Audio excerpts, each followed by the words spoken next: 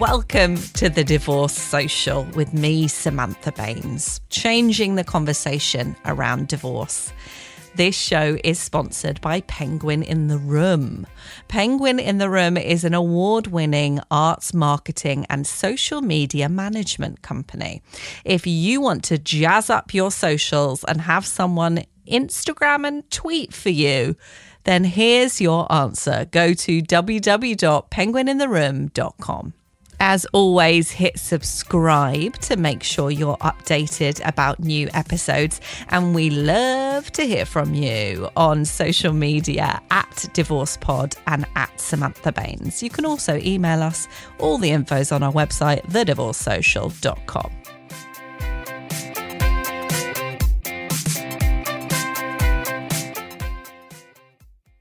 This episode is with Sarah Armstrong, who has a very high-flying job working for Google, nonetheless, but also got divorced, found that it was a little bit of a big deal. Would we agree with that? Yeah, I think so. And wrote a book on the subject. So we talk all about her divorce, the process of writing her book, and also a new relationship that is long distance, but seems to work brilliantly, which I'm very intrigued by. I'd like to have my own house and then someone else have their own house and then we just meet up for nice times. So find out all about that here. Enjoy. So I am joined by author Sarah Armstrong. Welcome to the Divorce Social. Samantha, great to be with you. Very excited to be with you. So how does that feel, me welcoming you to the Divorce Social? Any emotion stirring? No, it is an interesting thing because I always have said that I didn't want to be defined by my divorce. So I think there's some irony that I have decided to write a book on divorce and do podcasts with various people to talk about the concept of a good divorce. So there's actually a little bit of irony that I feel when you say the Divorce Social. I can totally relate to that because I was like, I don't want to be defined by my divorce. And then I realized the irony because I set up a podcast about it. Exactly. So how do you feel now thinking that you might be defined by your divorce? Is that an okay feeling? It's interesting you asked that. You know what? I am completely fine and accept the fact that I made the decision to go through a divorce and that it was for very specific reasons that I needed to do that. And so now, yes, I don't have any issues with the concept of being referred to as divorced. But I do think there's still a mindset within society that if you're divorced, that you're maybe not able to be happy and move on with your life and all these things. And so that's what I'm so focused on, the concept of having a good divorce and then showing that you can have an incredibly positive and healthy and happy life post-divorce. I love that. But what does a good divorce mean? Because I feel like there's like good and evil in the world. And are we looking at it like that? Like, is it the princess, like Cinderella fairy tale of divorce? It's interesting. It's really my daughter defined the concept of a good divorce for me. So when we got divorced, she was 7. And about a year later, she was 8 years old, and we were in a drugstore checking out, and there was a People magazine on the stand that had a celebrity couple getting a divorce. And she looked at me and she said, "Mommy, is that a good divorce or a bad divorce?" And I said, "Grace, I don't know. What's the difference between a good divorce and a bad divorce?" She goes, "Well, a good divorce is when the mommy and daddy are nice to each other like you and daddy, and a bad divorce is when they scream and yell at each other." And Samantha, at that point, I walked out of that drugstore that day with Grace and thought, you know what, whatever my ex-husband and I were doing, the fact that our daughter, a year after the divorce, could call it a good divorce meant that we were onto something in terms of how we were approaching co-parenting her and all those things. So, if you think about the definition of a good divorce, I think it's when couples put aside their personal feelings for each other and really focus on what's best for their children. And, that's, when a couple goes through a divorce and children involved, the stakes are high, and we owe it to our children that they're not collateral damage due to that divorce, And so even though couples have said, "Oh, I don't want to be with you any longer," you've made a commitment to your children to raise them in the healthiest and happiest environment possible. And I think that I joke that we cover the plugs and we put bike helmets on them, and we feed them organic milk. We do all these things to make them healthy and happy. But then we can place them in the most toxic environment due to a divorce. And that toxicity can have long-term impact, on their relationships, on their view on marriage, on their overall, happiness in life. And so I just think when we go through this stage of life where we might have to go through divorce, taking that co-parenting seriously and putting our children first is so important. I guess you can place them in that scenario in a bad divorce, but also in a bad marriage. Yes, absolutely. And Samantha, I have many examples where I hear of friends or situations where they're in those toxic environments. And I think, there are different ways to live our lives, that I think are healthier for all of us. But, there is such a perception in society that, if you get divorced, you're going to carry the scarlet letter, around that you've failed, and I just don't think it has to be that way. And so when it comes to a point where you don't think you and your spouse can live in a happy and healthy household, with your children, then I think it's something to reflect on. I like to say though, and I usually start with this, I'm not an advocate for divorce. I actually think people should stay happily married for the long term. That's obviously the goal. And my parents actually have been married 54 years and are a true model of partnership in a marriage. And I thought that that's what I would have as well. But sometimes things don't work out as planned. So I do think that society has kind of defined how people think about making that change and have not allowed us to think that, it can all be okay afterwards. And it doesn't have to be this contentious, negative thing. I mean, no one gets married to get divorced, right? It's not like that's a goal. Absolutely. Not a goal. But it's funny that you say you're not an advocate of divorce, because there is this idea, isn't it? Because people say to me like, oh, are you telling people to get divorced? But it seems that when we're happy after a divorce has happened, people almost think that we're like the poster girl for it.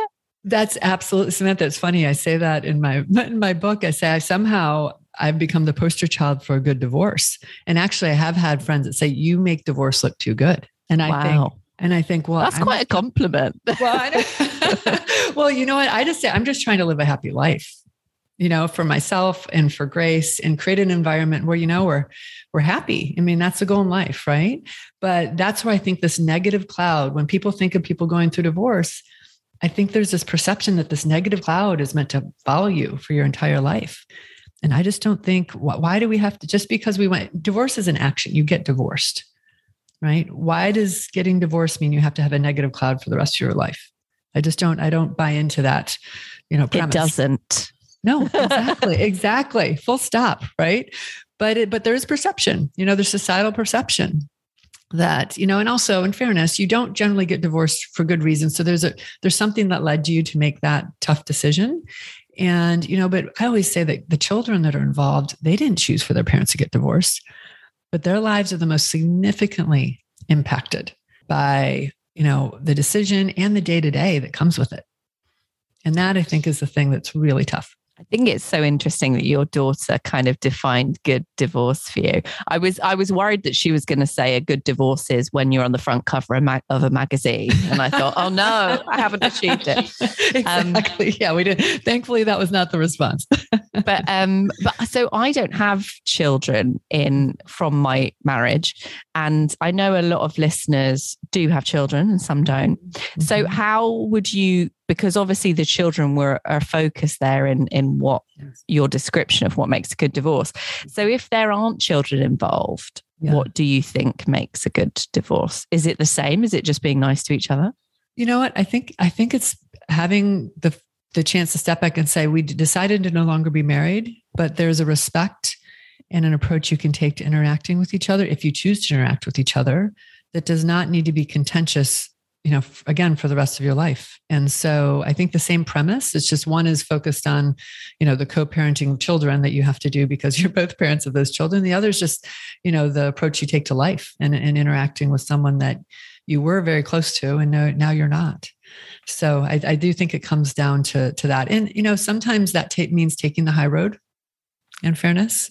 right? And Which is hard. Which is hard, Samantha. It's really hard. And I actually talk about a concept in my book called building a compartmentalization muscle, which I think we all need in life, actually, but we really need when we're going through divorce, in terms of deciding, like, when you allow those emotions that you're feeling to come out, and they need to come out. It's not meant to bury them, but there's times when maybe you don't need to show all those emotions at that specific moment, because it's not going to be a healthy reaction for anyone involved, whether it's, being in a family dinner and something comes up and you burst out, or there's just so many situations where you have to say, is this the time?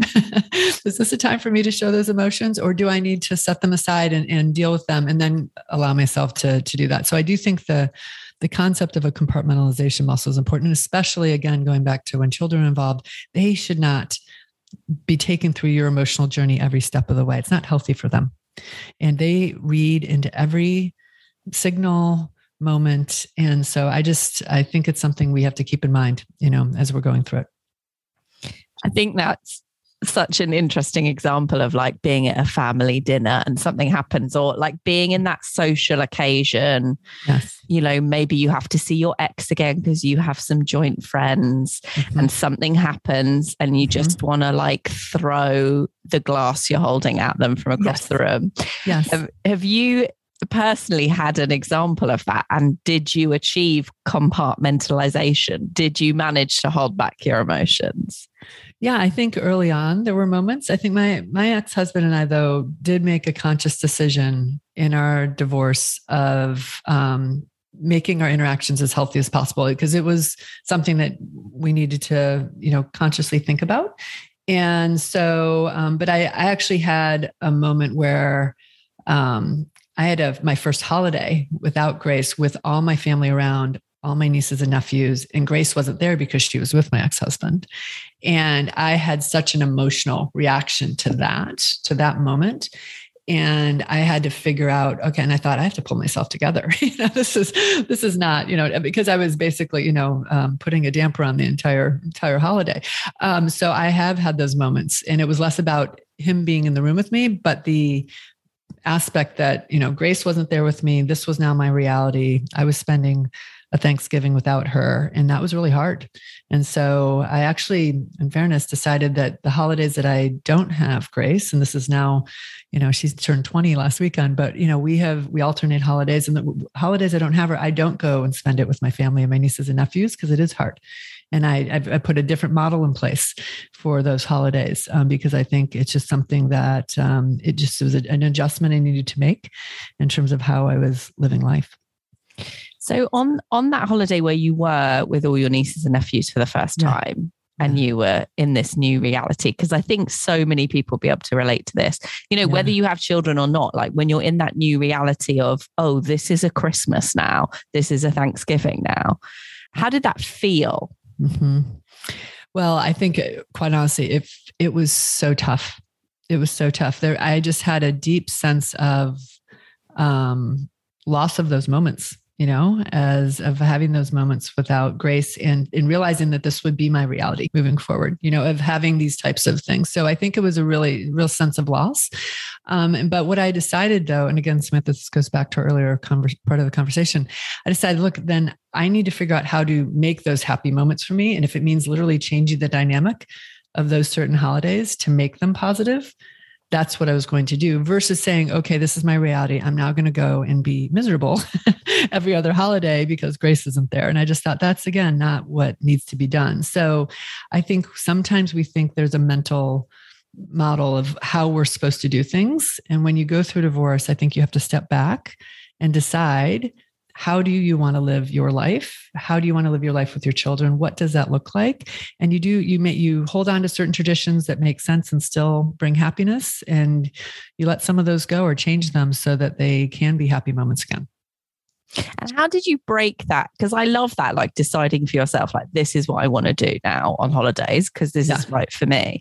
But how did you sort of break that to your family, and how did they react? Yeah, no, I just explained to them. I said so interestingly, my parents and my family have been incredibly supportive throughout this whole process. But I said, this isn't going to work for me. and I think at this stage, and again, this was early on, and they saw that I was trying to adjust to a new way of life of being a single working mom and all the things that come with the adjustments of a divorce. So they appreciated that. And I think that they saw that that's what I needed to do. And so they were very understanding. And I know that it was hard for them early on because they loved for me to be there. But it was something that I felt I needed to do for myself. And that is something that's really important as you go through divorce, especially again, when you have children involved, you're thinking of all the things that you need to do to juggle this new life. And sometimes you lose, like, what do you need? What is the self-care you need to make sure that you can be healthy and happy over the course of time? And so I think that's one of the things that I tried to focus on, over years. I joke, Samantha, that the first year, I feel like you're recovering from a divorce hangover. Yeah. It is literally a hangover, and everyone takes time to recover from that feeling. And so with the year of firsts, as I refer to them, the things that you do for the first time after your divorce, it's just figuring out which of those things you liked how it went and which of those things that you want to change. And then making those shifts and kind of unapologetically saying, I'm trying something new. That didn't work for me. And then seeing if the next approach works and then taking it from there. But it is definitely a learning journey along the way of what works in life and how you want to live it. I like that you said that as well, because a lot of parents that I speak to on the podcast, quite rightly, put a lot of focus on the children and the well-being of the children. And obviously that's very important. But as you said, it's also really important to think about yourself and what do I need and what do I need to put in place, and being honest with people, because I think one of the things I struggled with was telling people what I needed. And it sounds like you very, honestly had a conversation with your family and said, I don't need this. Whereas I was like, I'm just going to go away and not tell them why I've gone away. But I'll just hide for a bit and then they'll probably forget about me. Oh, no, it's interesting. I guess I was very open about, the emotions I was working through, that year first I was working through. And I appreciate that I could be open and that my family would, and my friends would accept the things that I was willing to do or the things that I'm like, we're probably not doing that. Was there anyone in your life who didn't accept it, or maybe took a bit longer to get to grips with these new ways of doing things? Yeah. It's interesting. What I found interesting is because we had made a very conscious decision to try to co-parent Grace in a healthy way and interact, when we did interact in a healthy way, I did have, certain friends that still felt they needed to take sides in our divorce, and that I thought that was an interesting thing because I wasn't asking them to do that, but there's almost a mental model in society that you have to take a side. Right. You couldn't be friends or support both sides of that divorce. And I never wanted that because I did want Grace, quite honestly, to be able to go out into our neighborhood and into our community. And if we were together as parents at Grace's, soccer game or at a school event, that it wasn't awkward, like, oh gosh, the crazy story I have on that is we went to a parent teacher. We got divorced when Grace was in first grade, when she was 7. So in 6th grade, we were at a parent teacher conference where her school had Grace and my ex-husband and I, you all are meant to go together to talk to the teacher. So we walked in, we sat down, we had an hour conversation about Grace's, education, everything. And at the end of it, the teacher looked at me and said, "Are you two divorced?" And I said, "Yeah, actually we got divorced 5 years ago." She said, "I had no idea." And I said, "Well, it didn't occur to me to tell you," like to walk in and go, "So we're going to have Grace's parent teacher conference. But by the way, we are divorced. Like, let me tell you that." So I said, "It didn't occur to me to tell you." And she said, "You would be so shocked how few couples can walk into this office and sit here for an hour together with their child and talk about their child's education. It is very, very rare." And she says, "It makes me very sad." And I looked at her and said, "That makes me really sad." And by the way, Grace is hearing this entire conversation, at her stage. And so, but that's just an example of where, we were trying to potentially just live the life that we thought we needed to do to be there for Grace as parents. but also just the fact that the teacher thought maybe we were supposed to tell her we were divorced. I'm like, no need. But that's, it's just interesting. Yeah. I guess you put two people who don't get on anymore for whatever reason in a room together, in any room, and sparks can fly. And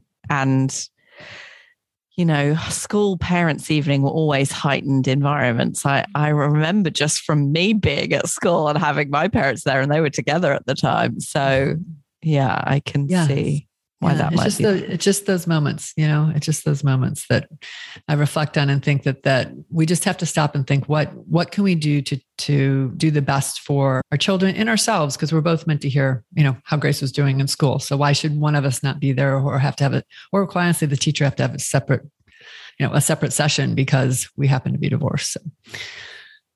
So we've touched it a little bit on certain moments, but I wondered if I could take you right back to the divorce. So you've just decided to split up, get divorced. Yeah.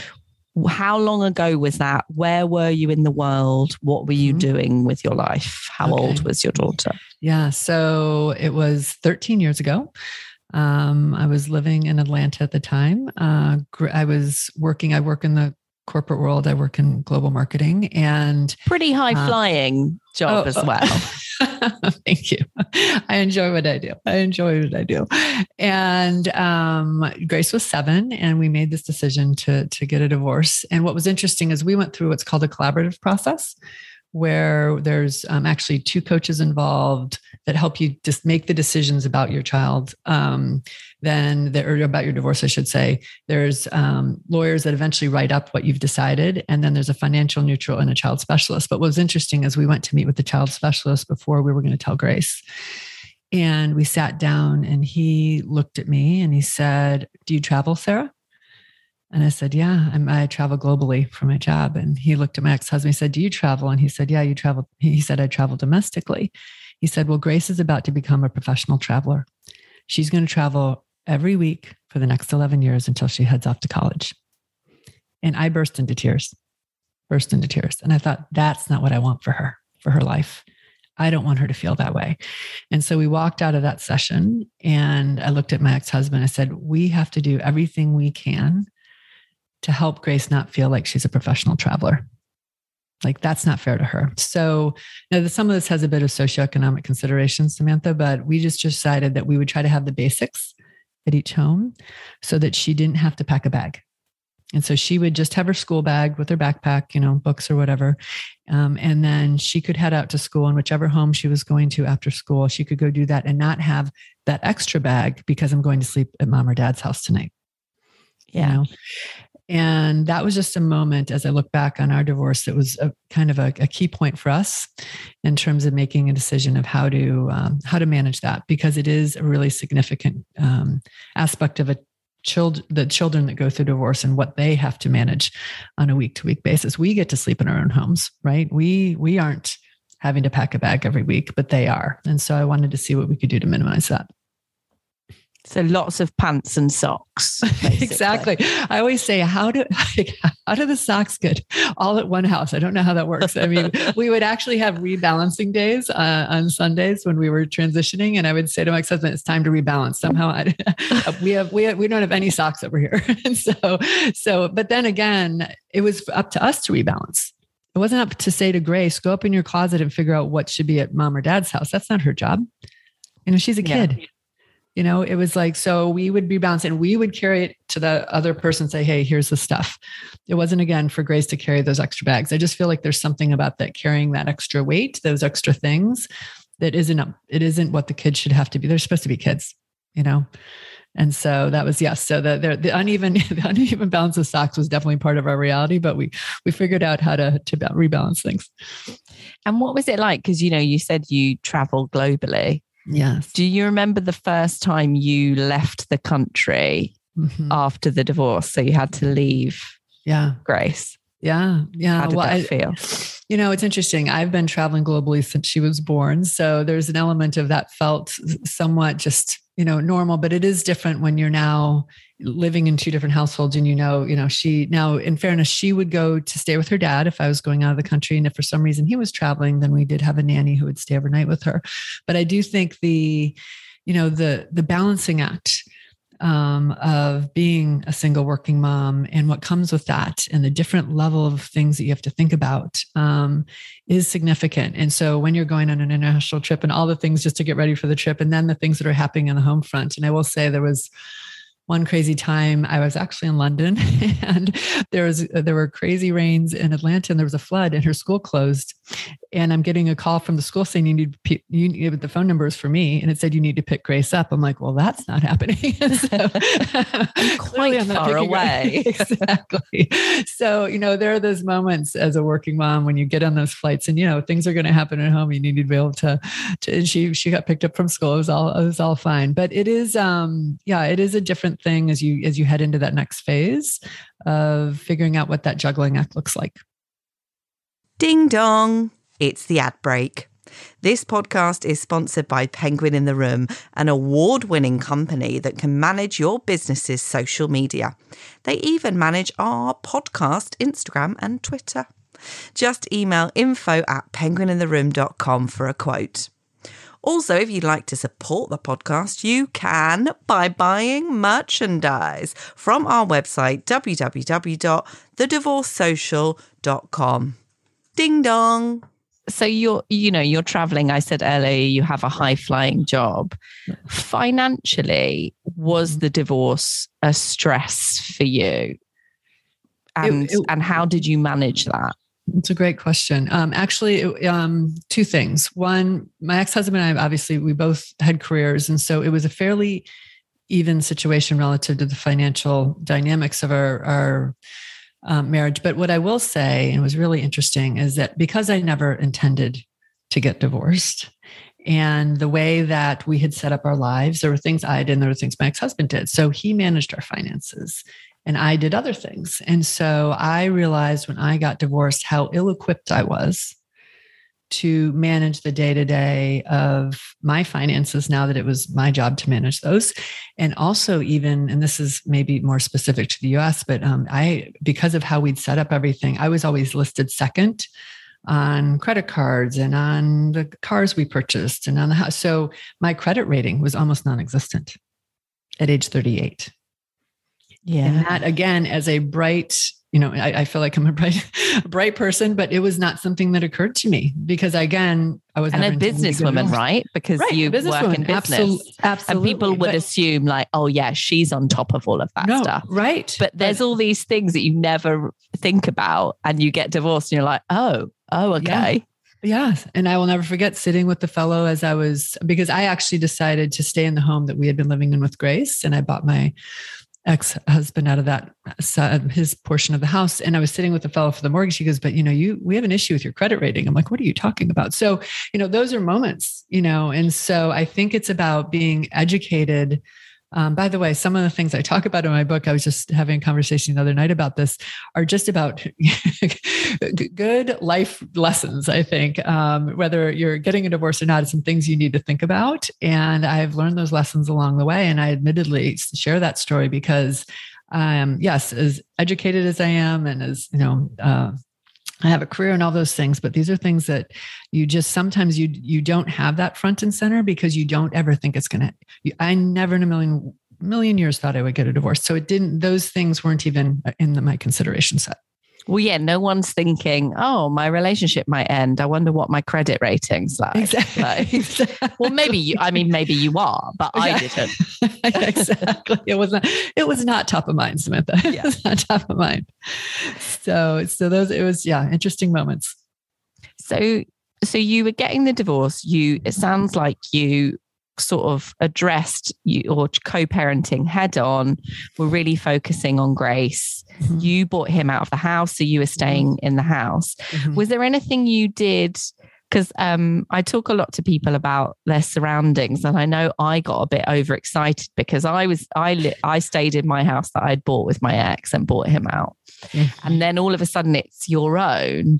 And I had a bit of a I needed to evacuate all the memories that I shared with him through furniture and things, and needed to kind of redecorate. Did you have a kind of phase of that? Yes, I would say two things. It was interesting. I definitely had a redecorating phase, no question. That was part of it. But what was interesting is because I was staying, but we were divvying up things, and Grace was going to be seeing this happen. My biggest concern was leaving holes so whether a piece of art was like coming down, it wasn't maybe that I was going to replace a piece of art, but maybe I put a mirror there, a chair was going to leave and what was going to go where that chair was. And the most poignant moment for me was we had a long hallway of black and white photos that was of both of our families interspersed, on this kind of a collage of a hallway of our lives. And I needed to give my ex-husband, obviously, his photos. So I took the time to get other photos done and frame them. And then I sent Grace down the street for a play date on a Sunday afternoon. And I took the photos off the wall, put the new photos up, and Grace came home an hour or so later.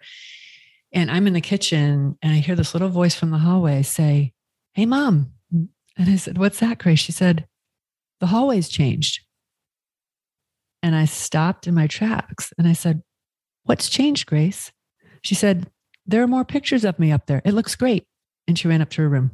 And Samantha, I took the biggest sigh. I was like, because you were like, "Oh my God, she's going to say about all the pictures that I've removed." Yes. And, and so, but what it showed me and what I can tell you, and I'm 100% confident of this, like if I had just taken the photos down, right. And given them access, put them in a box and left those little hangers on the wall, Grace would be going to therapy years from now, saying, "My parents got divorced. My mom took all the photos of my dad off the wall and she left those little hangers."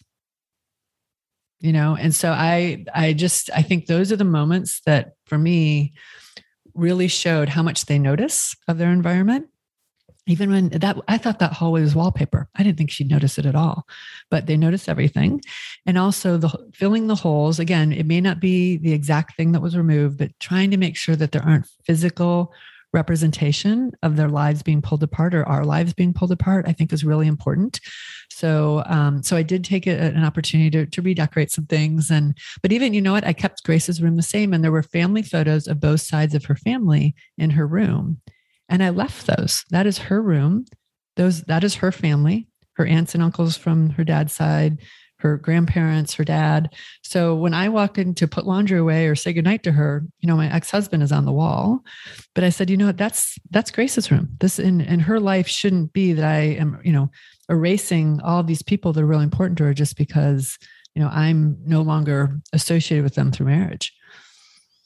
I think that's really interesting about replacing the gaps or the spaces. You talked about taking something down, but replacing it. And I know you were talking about, Grace noticed and it was nice for her. Do you think it was nice for you too? So the house didn't feel empty? Yes. Oh, absolutely. No, for me, I need visual order, Samantha.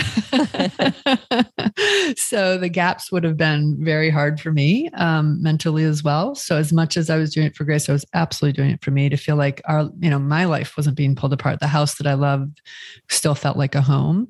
And so absolutely, I think it was for both of us, but I really saw the impact of those changes, and the fact that she noticed it so quickly really blew me away at the time. Yeah.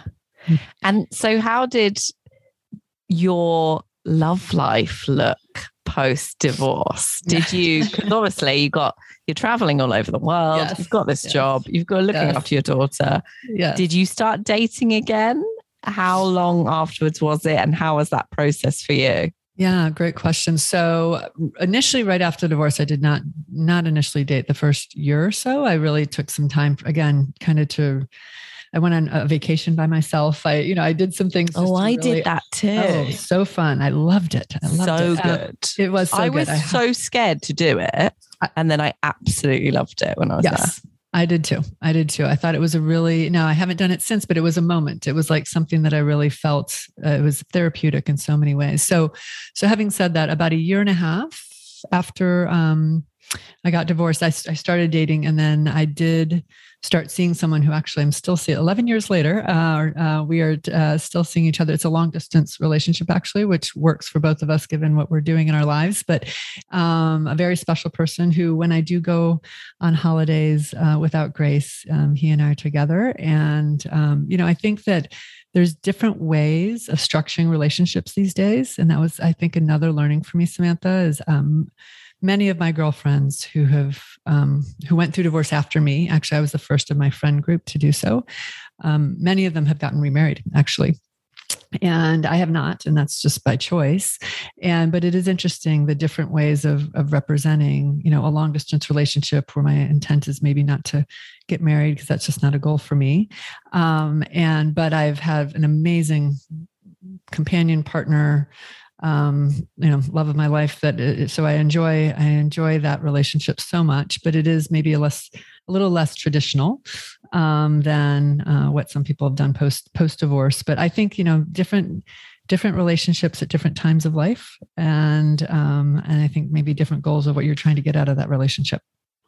Yeah, I think that's so interesting. Because I know definitely for me, and a lot of the listeners to the podcast have kind of followed my journey. And in the first few series of the podcast, I remember being like, oh my God, no one's ever going to love me again. I'm never going to love myself again. I can't think of dating someone long term. Yes. Now I have a partner and I'm all in love again, which is lovely. First series I've been able to say that. That's awesome. And I remember a time when I could never imagine how that looks. Mm-hmm. But now I'm in it. I think it also looks different because I got married and I sort of did that route.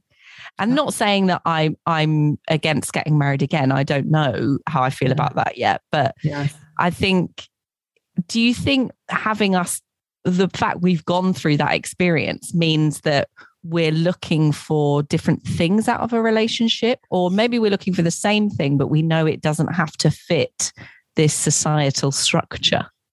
I think it's probably a little bit of both. I think that there's things that you look for, maybe that you liked in your past relationship and you're looking for that again. But then you are living a very different life because of what your lived experiences before, right? And so how you think about things can be really different. So I think it's probably a combination.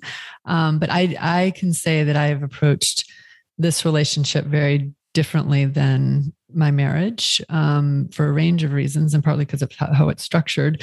But also I think just in terms of what I need at this stage in my life.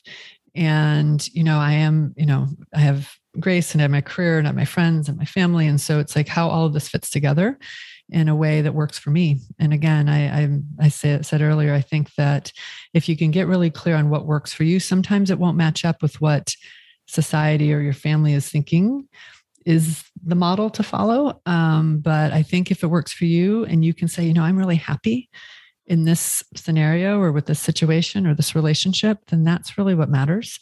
And I just sometimes think we're so tied to what society thinks you're supposed to do. And I think there's just lots of different ways to structure relationships. There's lots of different ways to structure families these days.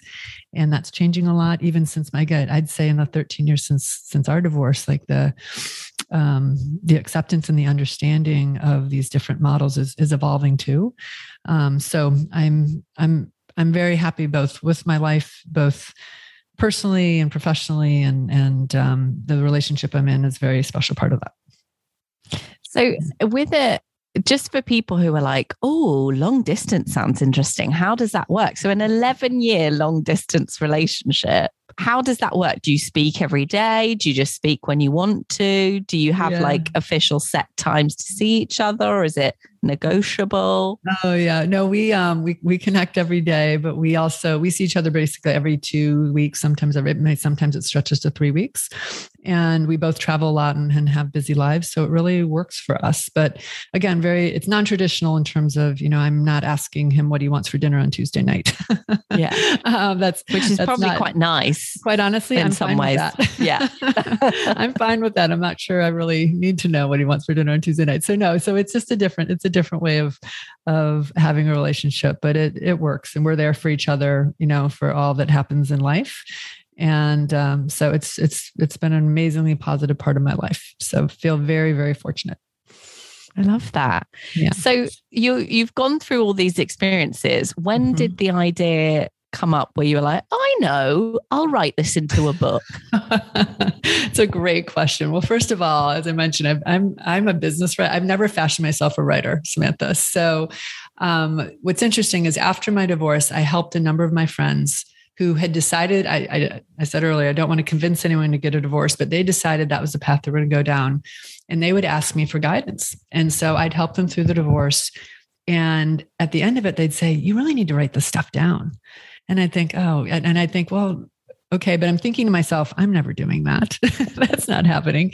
But what happened was I was at a business dinner in Mexico City, and I was sitting next, as you do, with a group of wonderful people. And my colleague and friend turned to me and he said, Sarah, you're so happy. And I said, yeah, I am. He goes, but you're divorced.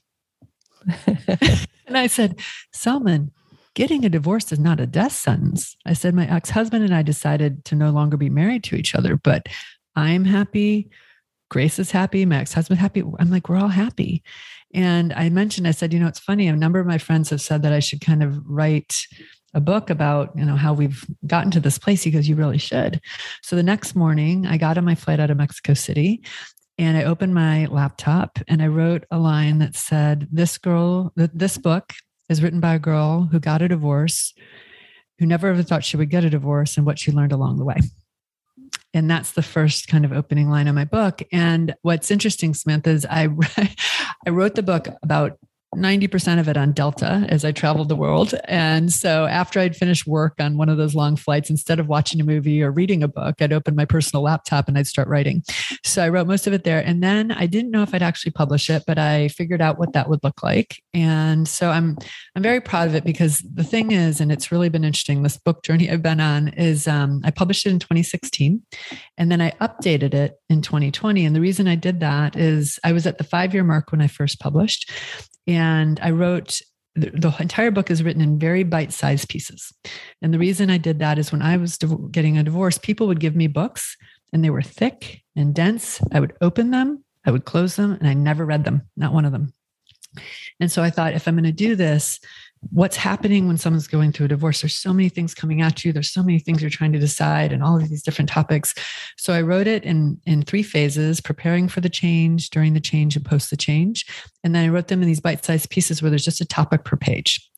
And so there's 150 topics in the book originally, and I added about 35 back in 2020. So it's about 185 topics.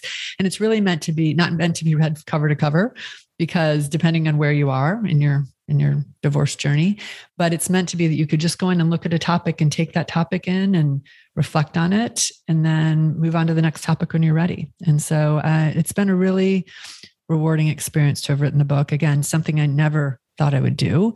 But now it's, it's been something that's really given, I did it to help women, quite honestly, going through this. And it's given me such satisfaction to know that I am helping, women around the world, quite honestly, that have said that this is really helping them. So it sounds a lot similar. Why I started the podcast was originally it was for me so I could talk to other people, but now it's because it seems to help people, and that's lovely. And I'm very happy to do that. It is lovely. Yeah. I actually had a woman stop me in the produce section at the grocery store. And she said, "Are you Sarah Armstrong, the author?" And again, because I don't think about that, I said, "Oh, yes, I am." And she said, "Well, I was at your book signing at Barnes and Noble, and I'm going through divorce. And I just want to thank you for writing this book. I carry it with me and it keeps me calm." Oh, wow. What a lovely review. Totally, Samantha. And so I said, "Thank you for sharing that with me." And she walked away, and I thought, and as she walked away, I thought, that is why I've written this book, to help a woman that I don't know, that's going through a really challenging time in life. And if I can help keep her calm in one of the most tumultuous things you can go through, like, that's so rewarding. And so that really was a moment for me of just such satisfaction to know that the book was making a difference in people's lives. Absolutely. Yeah. It's funny you said you would write the book while traveling on an airplane, because I I'm an author, but I write children's books with deaf protagonists because I'm deaf in one ear. And I've just actually written my first adult's book, which is called Living with Hearing Loss and Deafness, which is a nonfiction. But I love writing on trains and planes, and there's something about moving. Yeah, moving. I think it's moving in the white noise. Yeah. I think it's the combination, and I don't know what it is, but I think so clearly at 30,000 feet. Yes. It is crazy. I don't know what's going on, but I always joke that it's the white noise and the movement, and honestly, just having time to yourself to reflect and think. And so it's been very much a part of my book journey is really those moments on the plane where it all just kind of, comes out. Yeah. And I guess you can't, when you're at home, you could obviously sit in front of your laptop, but then you could go and make a cup of tea. You could start tidying. On a plane, you're kind of stuck. It's I found it's interesting because I'm actually working on a second book right now that's more focused on the working mom's guide to the juggling act, which is, another topic I'm very passionate about. And I'm finding, because I haven't been flying as much due to the pandemic and things, that yes, I'm having to carve out space that I didn't have to carve out before to actually have focused time to write, which is just an interesting thing. But I'm figuring it out. But it's gonna, over the course of time, we'll get that next book written. But it's it's fun. And do you think you learn things about your divorce from writing the book that you didn't learn going through it? Yes, absolutely. You know what? I think the reflection on what we had done and how much of that was conscious in some respects, and maybe there's some unconscious things too, but when you actually put it in view in the way that I did in the book, I think what I learned, and it's interesting that it takes a lot of effort to quite honestly, to have a good divorce, because you have to, going back to our earlier conversation about taking the high road and having moments where you're like, oh, this isn't easy. But I look at all the things that we tried to accomplish together in raising Grace, and the decisions you have to make and the discussions you need to have about those decisions along the way. And I look back and say, you know what? I think overall, I feel really good about what we did, but then there's some things, and that's why I wrote the update. There were things that came to me afterwards. I'm like, oh gosh, what about that thing? So the 10-year mark, I had other reflections on our divorce and things that I thought might help. And so, yeah, it's been an absolute learning and growth journey to have both written the book and reflect on our divorce and reflect on how we approached it. Yeah. And do you think, obviously you've been through it and you've written the book on good divorce. Do you think it was good all the way through? What percentage good was it? Can anyone achieve 100% good divorce? No, here's the thing. Nothing is perfect. Okay. And I was not going for perfection. That's why it's called good divorce and not the perfect divorce. Yeah. So there were definitely moments along the way. There were bumpy moments along the way. But I think that when I look back at how Grace has grown up, how my ex-husband and I took Grace to college together, and dropped her off in her dorm room. And we actually had dinner that night together first, that was really one of the first dinners we had, just the two of us, just to reflect on, we raised her and we got her here. And so I think that, definitely bumps along the way, but we worked through them, and we tried not to have those be big, gray clouds that followed us, over the course of time. But there was a moment of reflection that Grace had when we were on a holiday, she and I, right after the divorce happened, where she looked at a family that was at another table and she said, "That's a real family." Oh, and I said, "Oh, Grace," I go, "We're a real family." She goes, "No, we're not." She goes, "They have a mommy and a daddy and a sister and a brother." And and I had to laugh for a moment. I'm like, well, you weren't ever going to have the sister or brother, but okay. But it was a moment where I thought, oh, even though I'm trying to do all these things, that was her reflection. And I actually went back and shared that reflection with the child specialists that have been helping us through our divorce and I mentioned how I'd reacted. He said, "You shouldn't have told her she was wrong. She's right. That was her perspective. That's her mental model of a family." And he said, "She will learn over the course of time that there are different structures for family, and that they're in, but at that moment, at age 8 or 8 or 9, it was in the first couple of years, that's what she was thinking a family had to look like." And so, those were moments when I say bumps, like those are moments for me where I just, it was like knife to the heart, I'm like, oh no, we are a family. And so I think there are those moments, whether it was between my ex-husband and I or little reflections along the way that I had to take on and reflect on, but you work through them and then you figure out how to move past them and hopefully again, try to stay the mindset is so essential in both getting a divorce and post-divorce, and try to stay on the positive side. I always say that no one gets divorced for good reason. So there's obviously negativity, associated with it. But if you can really focus on what you want to be positive in your life moving forward and have that be the focus with yourself, with your children, with your family and friends, then that's what's going to follow you, not the negative cloud. Yeah.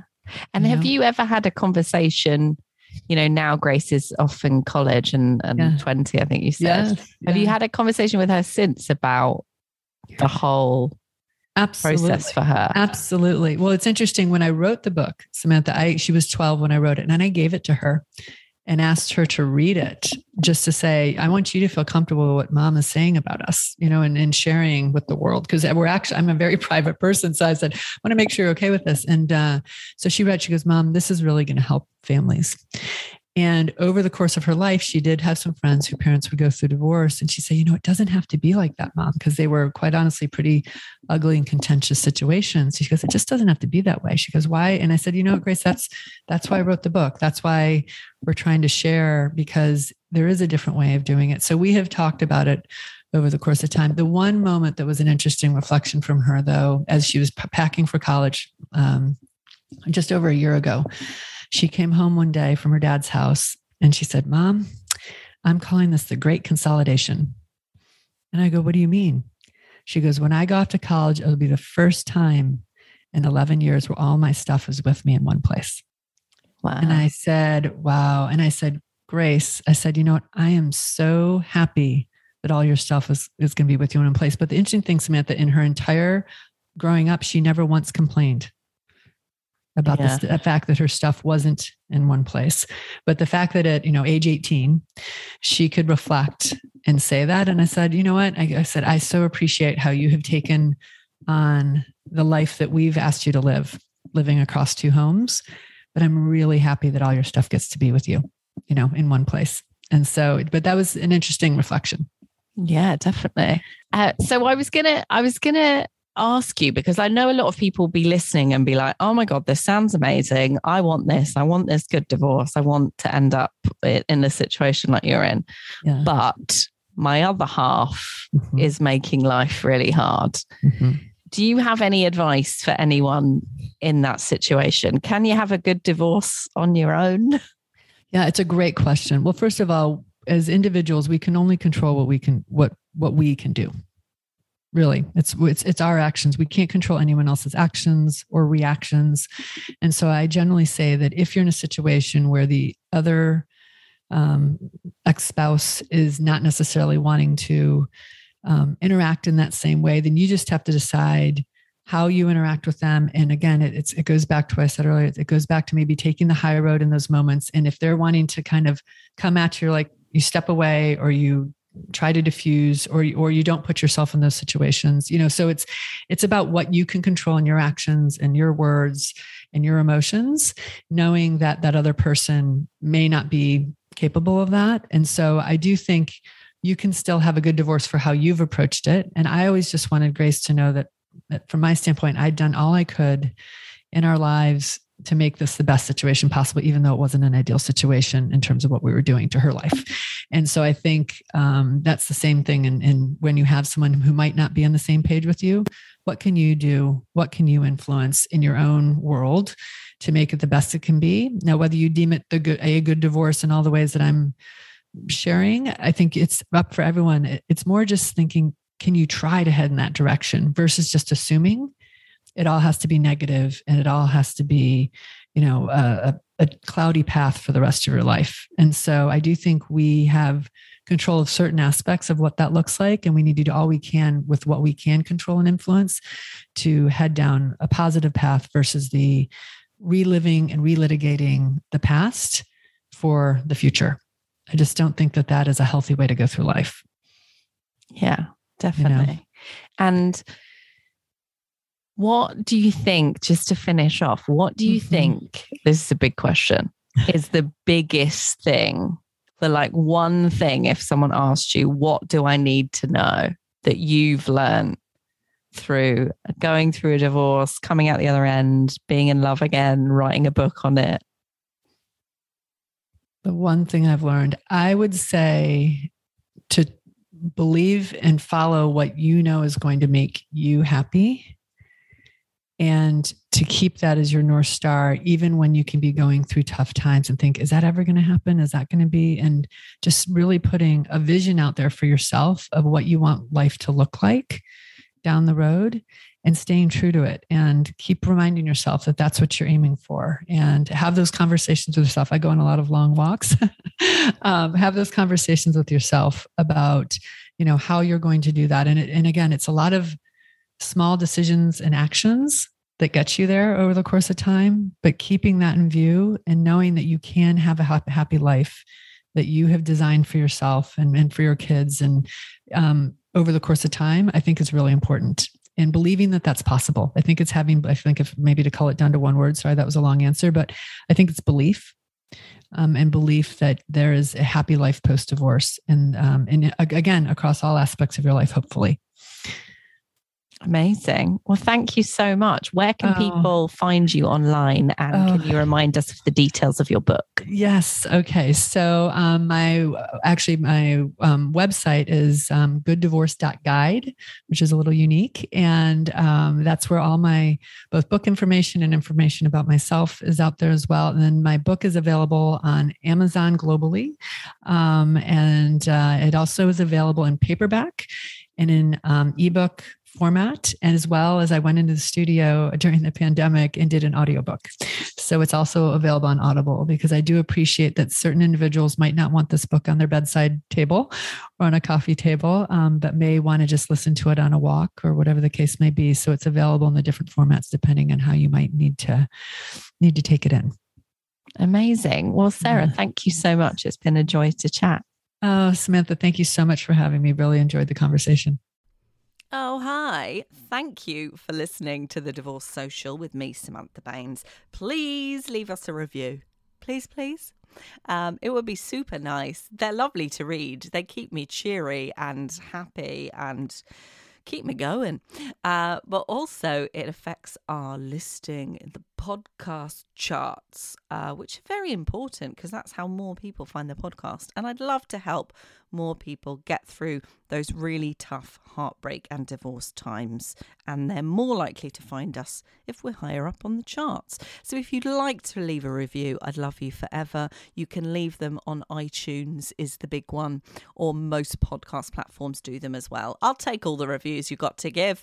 You can also get in contact on Twitter and Instagram at DivorcePod and at Samantha Baines. We have a website, thedivorcesocial.com, and we have a Patreon account, which means that you can support the podcast for as little as £2 a month, and it helps me with all the admin costs. It also means you have access to our 90s style divorce and heartbreak chat room, and there's lots of exclusives on there, little bits of audio that you don't get in the main podcast, and some giveaways as well. So I'd love to see you over on Patreon. That's patreon.com/Samantha Baines, and please leave a review.